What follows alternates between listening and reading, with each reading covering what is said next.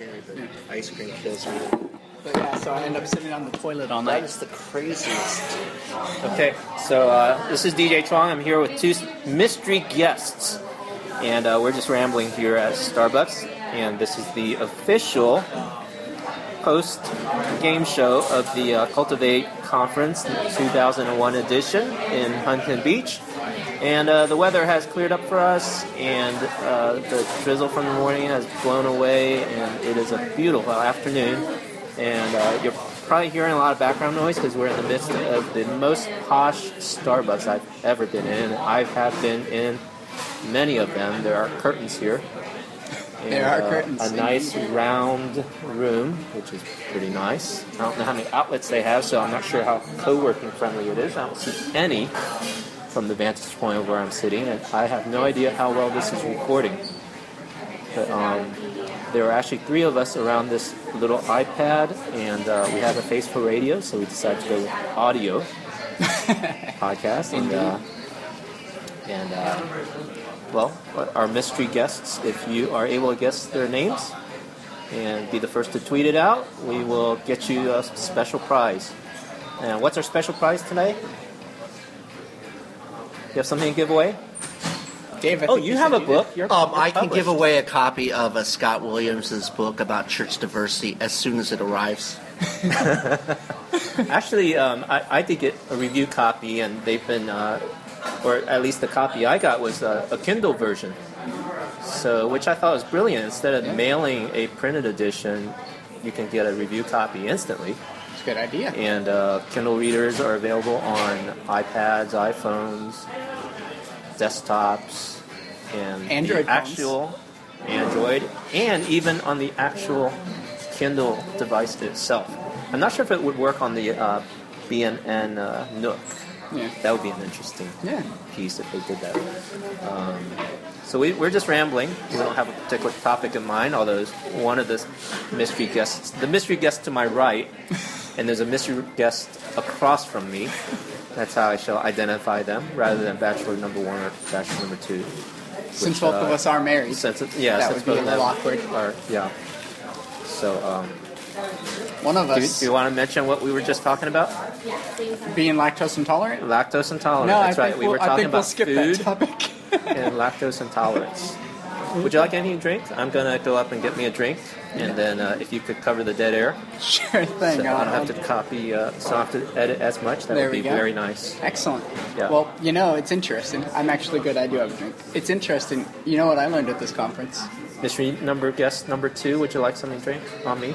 I'm lactose intolerant. 2 out of 3 is not bad. There you go. I learned that Phil Cook actually has a book out. Not sure if you knew that. I saw it today. Yeah.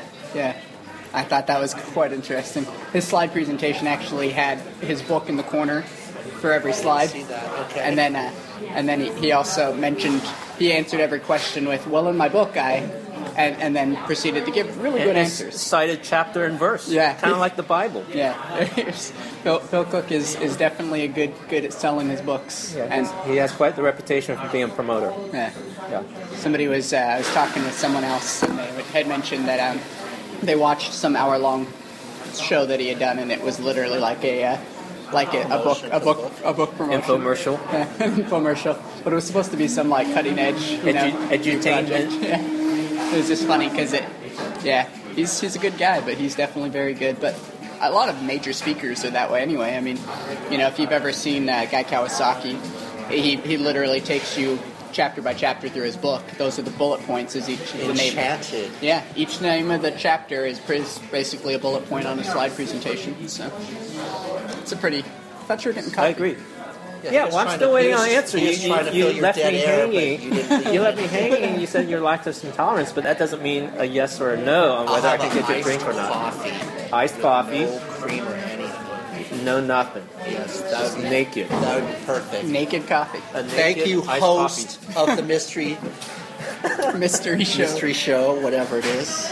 Well, what do you think about self-promotion, and how do you find that? Actually, I think that's a good topic. How do you find the balance between self-promotion and the adequate amount of promotion, I guess, to bring to allow yourself to continue to have the influence necessary to make change or affect change? I've kind of gotten away from the whole self-promotion thing, so I'm probably not a good person to ask that question to. Well, I would still love to hear your perspective. Because my perspective is I'm not a big fan of self-promotion. Okay. I think it creates a lot of noise, and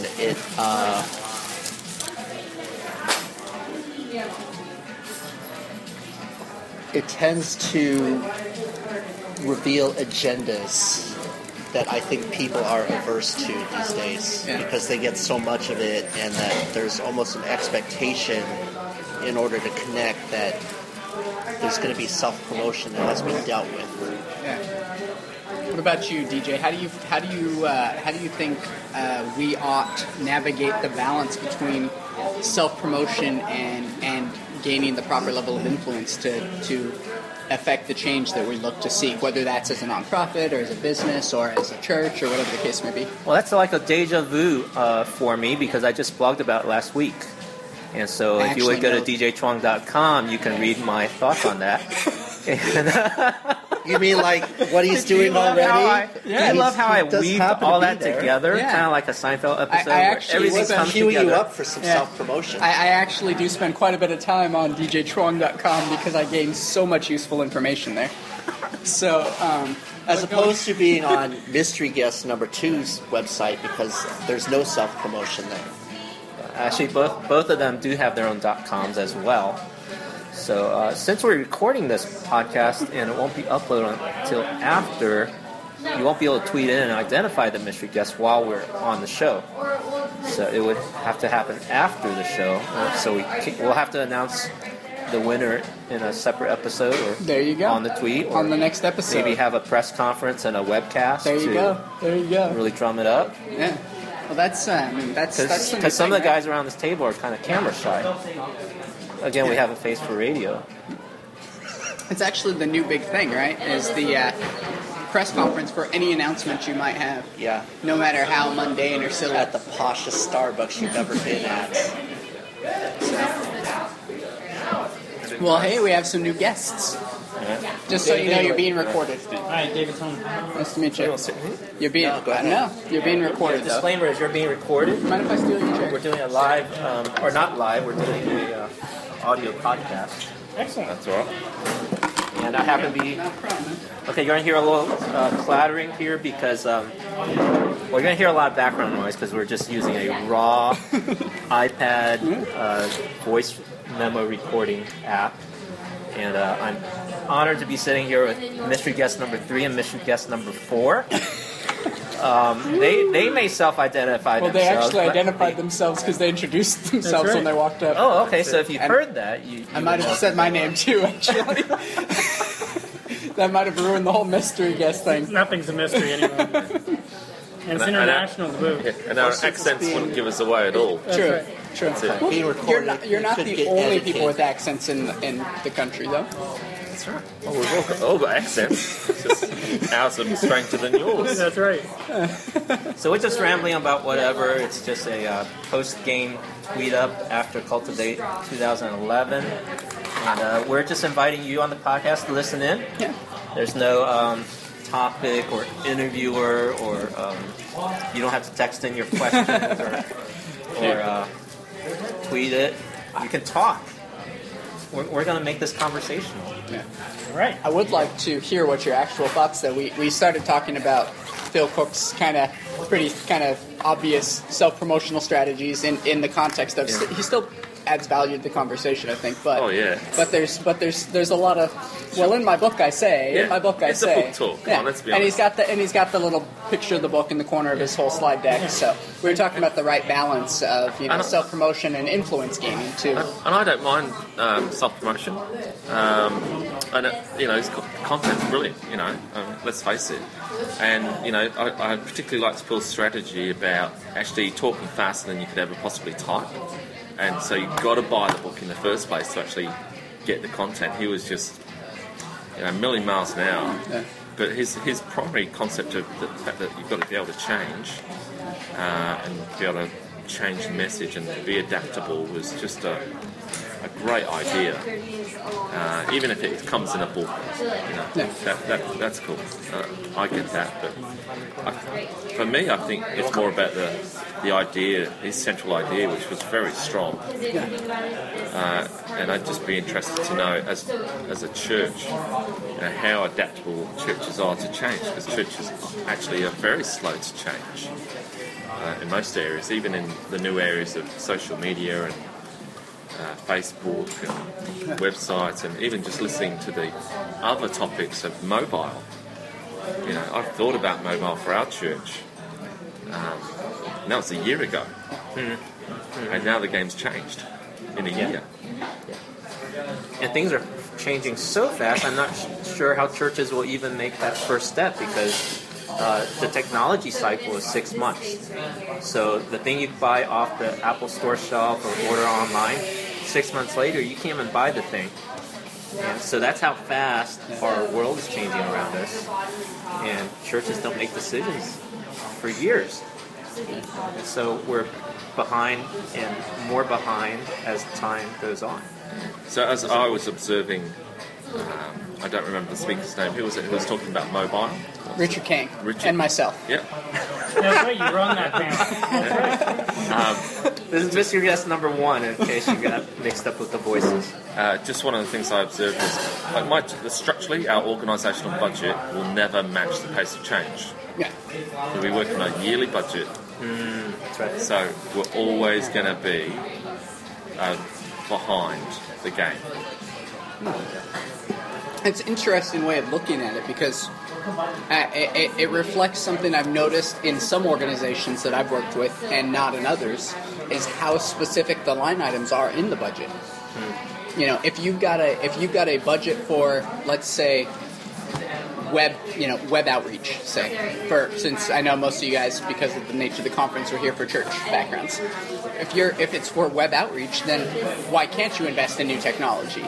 You've got that. But if the budget is for a specific CMS, let's say, and then that CMS becomes outdated, or if you make your budget, then it says, it's for Microsoft Front Page in 2003, their last year of existence. Yeah. Well, suddenly you've shot yourself in the foot, because now you can't even buy that software, and it was terrible software to begin with, for the record, but thank you.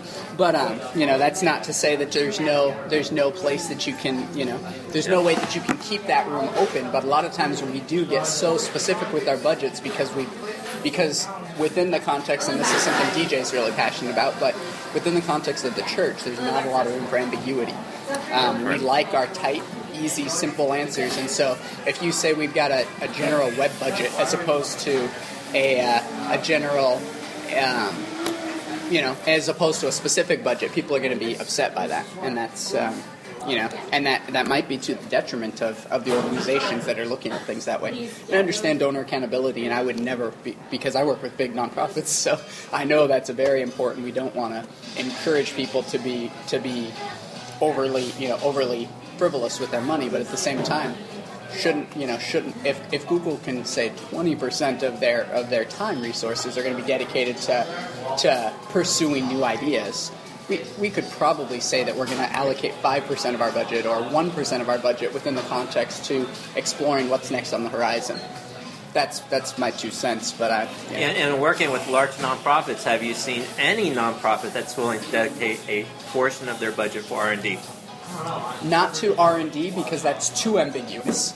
But that's the whole point, exploring new ideas and developing them. I do understand what you're saying, but that's too ambiguous for... I don't have this one. What the organizations that I've been willing to is within their outreach budget, usually they have a line item for, marketing, promotions, and outreach, or something like that, and within that context, there's a ton of flexibility, so they can pursue new ideas. And they create those intentional buckets that are in a general space, and so within that context, I can say, well, let's try this, let's try that, but it has to be within the right department and within, so they can't just pursue any new crazy idea just for the heck of it, but at the same time, they do leave some... The smart organizations, the organizations who bring a guy like me in the first place. So the ambiguity is inside the line item rather than above it. Yeah. Okay. Yeah, Still ambiguous. Yeah, categorically. there's an ambiguous category within marketing that's just a marketing line item. Okay. Because I'm getting blank stares across the table, so it's ambiguous enough. I'm waiting. Yeah. So in Australia, when you said marketing budgets, we don't have a marketing budget. I'm working in a church of 6,000 people. So you think marketing budget? We don't have a marketing budget. But you have a communications budget. We do now, but everything I'm doing is breaking new ground in terms of opening up the conversation to say we actually need to spend money in this area. You can't afford not to. So to put on the table a mobile budget, which I did this year, is actually a whole new paradigm for both inside the church and they're going, but we've already got a website. What's this? So there's a lot of education that goes on in terms of actually creating a budget. Where there's actually nothing. It's crazy. Which is just the reality. I think what you see is that some of the larger churches, maybe in North America, will get the idea that they need to have a communications budget. But I think it all depends on the size of the organization. Like there's a lot of churches, as they're smaller, they would never have a line item in their budget for communication. At least the ones I'm coming across. Maybe that's a Canadian thing. I don't know. But at the same point, though, there's still a lot of churches that do it traditionally how it was done 20, 30 years ago, where they come up with a marketing budget. It's basically postcards that get sent out, or they go around and they collect email addresses, and they still do emails. Yeah, I see a lot of traditional churches that have a church sign. Yeah. That costs a pretty penny. Yeah, that's $20,000. Yeah. 20 grand? For just big signs out front of the church? Yeah. Absolutely. Really? Absolutely. Because mystery guest number one used to be involved in outdoor signs. I did not know that. I used to actually, not those specific signs, but I did used to do outdoor media. That was actually... Huh? Billboards? Yeah, something neon along those signs? lines. Yeah, billboards on highways that were focused on the green programs in different states. Usually adopt a highway or sponsor a highway. Oh, fascinating! Like that, as well as I've on seen the some beaches. of those signs. Yeah, they're Sponsor fairly highway popular things. across the country, and a good deal of them are actually done by outside contractors who are employed by us. And so we did this. We put up the signs and sold the contract to clean the area. In another life. And they work. Huh? They work. Yeah, if you're looking at cost per impression, they're incredible, and then they are great in helping to craft a great image of be caring about the community, all that type of stuff. I was surprised more churches didn't do it because churches love to look like they care about the community, but not actually. And it's a great way to do that because you get a sign that says you're keeping the area clean without ever having to lift a finger. So it's a great way to appear as though you're helping the community. And in a way it does. It's just not And you get your church name out there. Yeah, and you get your church name out there, which isn't church really all about branding? Awkward silence over the podcast. We just done some research, and 10% of our church congregation came to our church because of the church sign outside of our church. That's a lot of people for a $20,000 investment. Yeah. So it's actually a incredible very good ROI. investment. Yeah, We get 100,000. You guys should put that thing another 100 feet in the air. Well, as you're talking, we're creating a 10 metre by 3 metre billboard, getting that through council, but There you go. 100,000 cars every day drive past our church. Yeah. It's 100,000 impressions. So it's a great investment. And it is, even in Australia, it's a more obvious, traditional way of communicating. People are used to that. And the barriers are lower to actually getting something like that up within the church because people are used to a church sign. That's a whole other conversation, church signs. It's interesting. It's not something I would have put much thought into. I just thought it was kind of it's what you had out front if your church has been around for a while. So, because at one time it was actually one of the simplest and cheapest ways to communicate. Now it's actually quite expensive compared to, for a small or medium-sized church, it's probably a lot less than $20,000 to get up a website in most cases. Yeah, and I guess it still all depends too on what the traffic flow is that you have by the location that you're in. Because if you're on a side street, the investment in the sign is going to have a lot less value than if you're on a main street with thousands of cars passing by, which is what your situation is. So you have lots of eye capture, whereas, for example, the church that I'm with, we're a small church and we meet in a high school. We have no sign, which is an even big, that creates a whole other dynamic. Yeah. There's no visibility at all. You have one of them little banners you put up on. We have a little sandwich board night, right? sign, board sign that goes up Sunday mornings, and it's amazing that does draw people in. But it's certainly not one of our number one draws. Yeah, of course. An interesting question that we were just talking about right before everyone stepped in was just that self-promotion. You mean just before everybody handed out their business cards? right before we all exchanged See the business lack of my cards. business card? But I wanted to hear your thoughts on that as well. On self-promotion? Finding the balance, because obviously to gain influence at a certain level, if you have good ideas and you want to get them out to the public, there's a certain amount where you have to get more well-known to get bigger and bigger platforms or bigger and bigger stages to share those ideas with. At the same time, you can come across as the self-promotional church podcast, let's see, self-promotional jerk. Yeah. And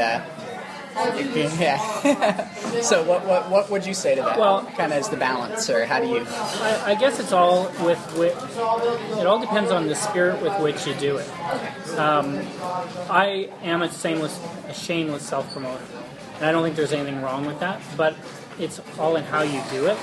I think there's one thing to make yourself known and to do it repeatedly and sort of completely selfishly, but if you do it selflessly and you're trying to do it so that you can use the wisdom that you have to help the person or persons you're trying to promote to, if it's more about them than it is about you, then yeah, you are promoting yourself, but you're doing it with a different agenda than you are if you're doing it just solely when it's all about me and all for my gain. What do you think of that? So the difference is the agenda, which is just it's still the same agenda, though. It's still getting your word out, however you want to package it. It's got your name attached to it, and it ultimately comes back to you, and it allows you a larger platform to then share that with other people. Right. So in essence, I see it. The agenda is the same. It's still basically self-promotion, even if your content is wrapped behind the premise of helping other people. So the context of this came from where? Like, are you saying self-promotion is bad, or are you just saying... The context for me was we were joking and laughing about Phil Cook because his is so obvious, it's laughable. You know, he answers every question with, well, in my book I say. Like, every question you ask him, he follows up with, well, in my book I say, you know. And so it's humorous. Right. Like, because he comes across as... I can't use the normal example with Dave present that I was going to use. So he comes across as an insurance salesman at times. It's not as authentic. Yeah.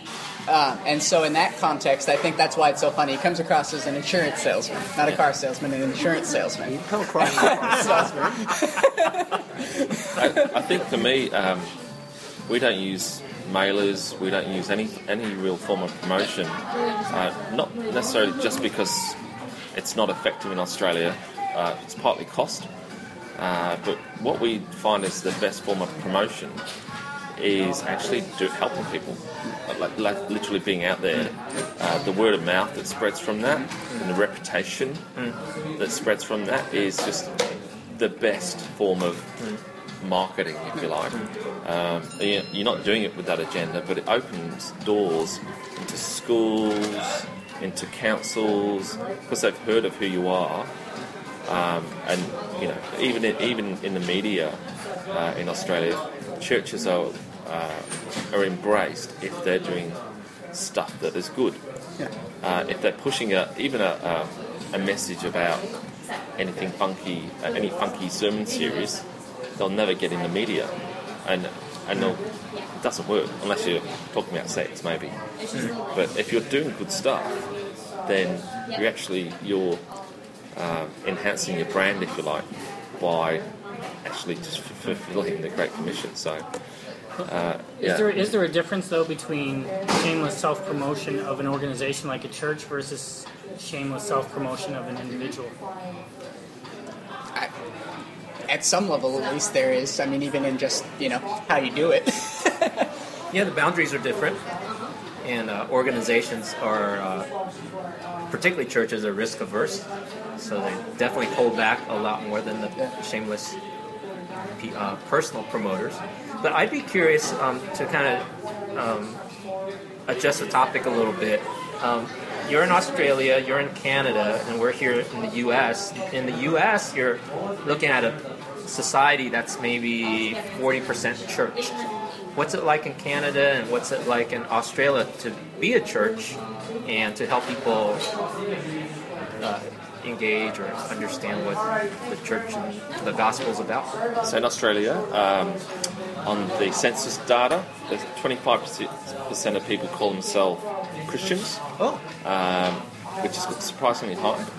On the National Church Life Survey data, which is what surveys churches do, 3% of people attend church. Wow.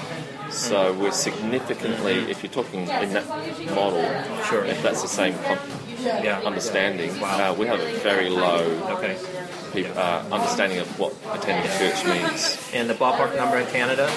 I would say on the census data, it's probably similar sort of numbers of people who identify themselves as Christian. Sure. It's definitely below 10% of actual church attendance. So